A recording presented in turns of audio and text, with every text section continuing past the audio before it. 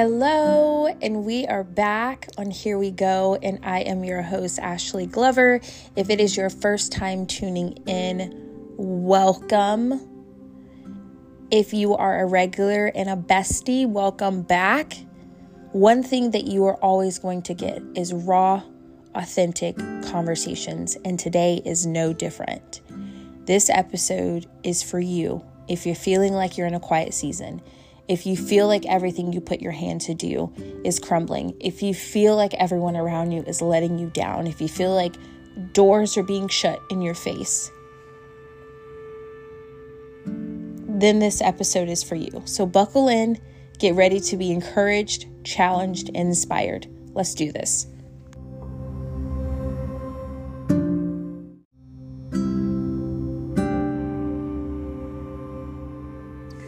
Okay, y'all. So today, as always, you're going to get the raw, authentic conversation. And I'm really going to share 5 things with you that I want you to remember in this season of feeling forgotten. Number 1, you have to surrender to God. This is something that I'm learning to do for myself. And I have to remind myself that God will always provide and He always shows up. And even if you're not a person of faith, surrendering and not trying to control everything is so important. Number 2, speak only faith and do something every single day that builds your faith muscle. You have to protect your ear and your eye gate. It's so important. Number 3, you have to surround yourself with strong community that will uplift and encourage you despite what you see. And this is so important. And the analogy that comes to mind is just like if you have a garden and you're planting flowers, you're not going to go into your garden on day 2 and rip it up out of the ground because you don't see the beautiful flower that you planted.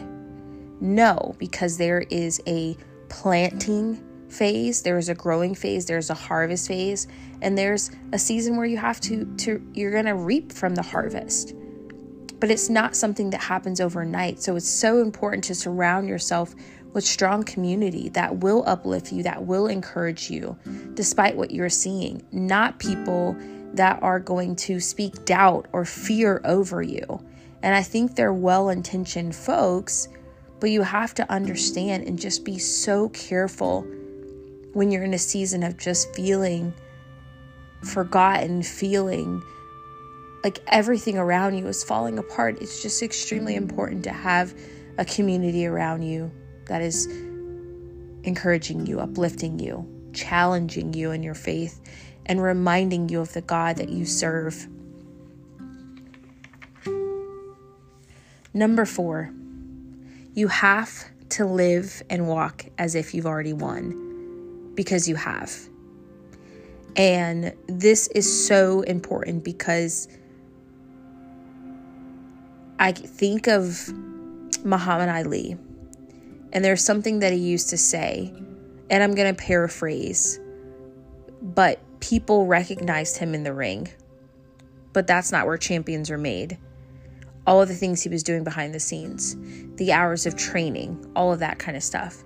But you better believe that he knew that he was a champion before he stepped into that ring. He knew because of everything that he was doing, the hard work he was putting in, that he was a champion. So you have to have that positive affirmation. You have to understand and know that you've already won, and you have to live and walk as if you already have. It's no different than if you were an athlete, when you played basketball.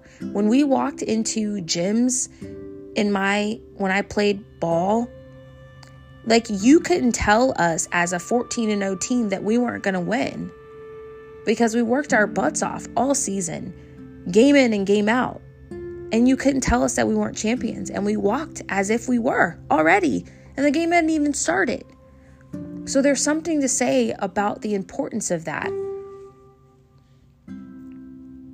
Number 5, I want you to remember that the weapon will form,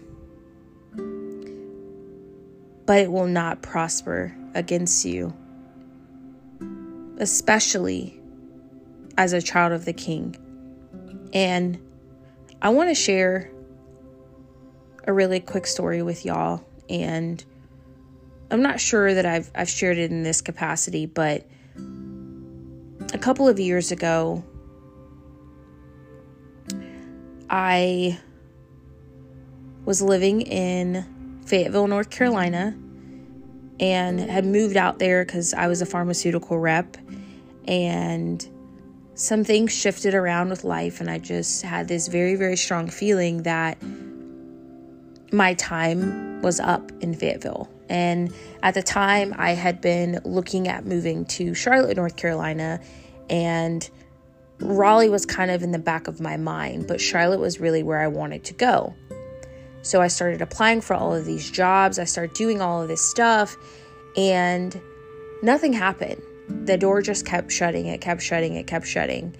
And, I had a conversation with my cousin. My cousin's like, have you thought about Raleigh? You could totally move here. Like, you'd have a place to stay. Your cousin Logan would love to have you around. She was an only child. And I was just like, I'm thinking big city. I'm thinking I want more, And so, I went to church, and I was having a conversation with some of my, what I would consider close friends, and, told them like, hey, I'm moving. And they're like, where are you moving? I'm like, I don't know. I'm moving. And they're like, okay. And I'm like, yeah, I'm moving. And they were like, but you don't know where you're going. And I'm like, no, but I'm moving. And I went to my apartment complex, and I let them know, hey, I'm going to put in my 60-day notice, and I'm not going to live here anymore. I've loved living here. You guys have been amazing. And they asked the same thing. Where are you moving? And I was like, I don't know. And they were like, what do you mean you don't know? And I said, I don't know. I'm still figuring it out. And believe it or not, everybody thought I was crazy. I moved all of my stuff out of my apartment into a storage unit in Raleigh, North Carolina. And I was just like, I don't know where I'm living, but it's near where my cousin is. I'm going to put it into the storage. But it was clear that Charlotte was not going to happen. And I remember this one particular day, going to church and just being like, you know what? I just truly believe that God is going to do something, and I'm supposed to move. Well, one of my friends came up to me and said, are you sure? Are you sure that's what God said? Because I'm looking around at the circumstance, and it isn't adding up. And that's why I stressed earlier, it's so important to protect your ear and your eye gate, and to surround yourself around community that are going to encourage and inspire you. Because sometimes, even in the house of God, they don't understand. It may not be the most encouraging. And that's also the reason why God has to be our foundation, period. I think it's great to go to church. I think it's great to be in community. All of those things are great. But if God is not your foundation, you will be rocked when things like this happen. So I started applying for jobs in Raleigh because I, had peace about that. So I started applying for jobs in Raleigh, and, it just kind of wasn't working out. And at this point, we're down to the wire. So I have about 3 weeks left before I literally have to be out of my apartment. And I'm just like, you know what? I'm choosing to believe God. I'm choosing to have faith no matter what it looks like, because I had been in this situation before where it was down to the wire. And so another week goes by. Now we're 2 weeks out. I was working for Enterprise Rent-A-Car at the time, and a position opened in Raleigh. And so I drive up to Raleigh. I stay the night with my cousin, and I interview the next day for this role. And I had this feeling, I'm like, okay, Lord. And the normal thing. You call, you try to check in, see what's going on. I really hadn't heard anything. So now we're literally down to the wire, and I'm in the last week of at my apartment. And I'm like, okay, Lord, I trust you, but like, what is happening? And 3 days before I needed to be out of my apartment, I got a phone call. And it was the manager of the role telling me that I got the job and they had wanted me to start that following week. And I was completely floored. And I dropped my phone and I just immediately started to cry because I was reminded of God's faithfulness. And I was reminded, despite what it looks like, He always comes through. And I share that with you to encourage you that it's not always going to look like everything is working out. It's not always going to look like God's hand is in it, but just because you cannot see it doesn't mean that God isn't working. And so I just want you to think about a couple of things as I wrap up today. Number one, I want you to think about this scripture.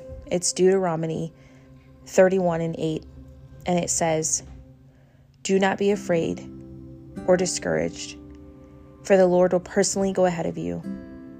He will be with you. He will never leave you nor abandon you." Matthew 11:28 says, "Then Jesus said, 'Come to me, all of you who are weary and carry heavy burdens, and I will give you rest.'" In Philippians 1:6, it says, "And I am certain that God, who began the good work within you, will continue His work until it is finally finished on the day when Christ returns." And one song that I've really been clinging to this week is called "Fall on Me," and it's by Need to Breathe, and it's featuring Carly Pearce. It's a beautiful song. I'd highly encourage you to take a listen to that song. And the last thing I'll leave you with is the devotion from today. And I just love how intentional God is. And the devotional today is the unconditional pursuit, a call to belong. And it says, are you relentlessly pursuing Jesus? Have you wandered off the path from Jesus? On the fence about Jesus? Here's what's true. You matter to Jesus. Yes, you. There are no qualifications for God's love and pursuit of you. You matter to Jesus. He calls you by name to come to Him, and He desires you to be with Him. He desires you to be with Him. In Matthew 18:12, Jesus shares this parable. What do you think? If a man owns 100 sheep and one of them wanders away, will he not leave the 99 on the hills and go to look for the one that wandered off? It's not just a story. It's a reassuring reality of Jesus' love and commitment to every single one of His own. Jesus, the Good Shepherd, never gives up on His sheep. Never. He diligently seeks out the one who wanders. We all have moments when we feel like the wandering sheep. Sometimes we feel like we're straying off the path. But remember this, you are not forgotten and you matter to Jesus. He cares for the one who has strayed just as much as He does the 99 who stayed close. So draw near to Him today. Because no matter where you are on your spiritual journey, Jesus is seeking after you. He's calling you by name to not only follow Him, but to be with Him. And so I truly hope you're leaving today's episode feeling encouraged, inspired, and challenged. And so, call to action. If you're not following me on Instagram, here_we go podcast, make sure you are subscribed on Spotify and now on Apple Podcasts. Leave me a 5-star review. Share the podcast. share it with 3 people that, if this podcast has encouraged you in any way, I want you to think about 3 people that could benefit from this podcast and share it with them. If they need to be reminded of these truths that I shared today, share it with them. And things to look forward to. Because this is the month of February, cannot believe it. We have a self-love episode coming up. We have, and you guessed it, it's coming back. Dating Chronicles is coming back. I'm going to be sharing some funny recent dating stories. And then I have my dear friend Samantha, who's going to come on talking about balancing life, being a mom, being an entrepreneur, being a wife, and all of the things. So until next time, love y'all, and see you next week, Saturday, 12 o'clock.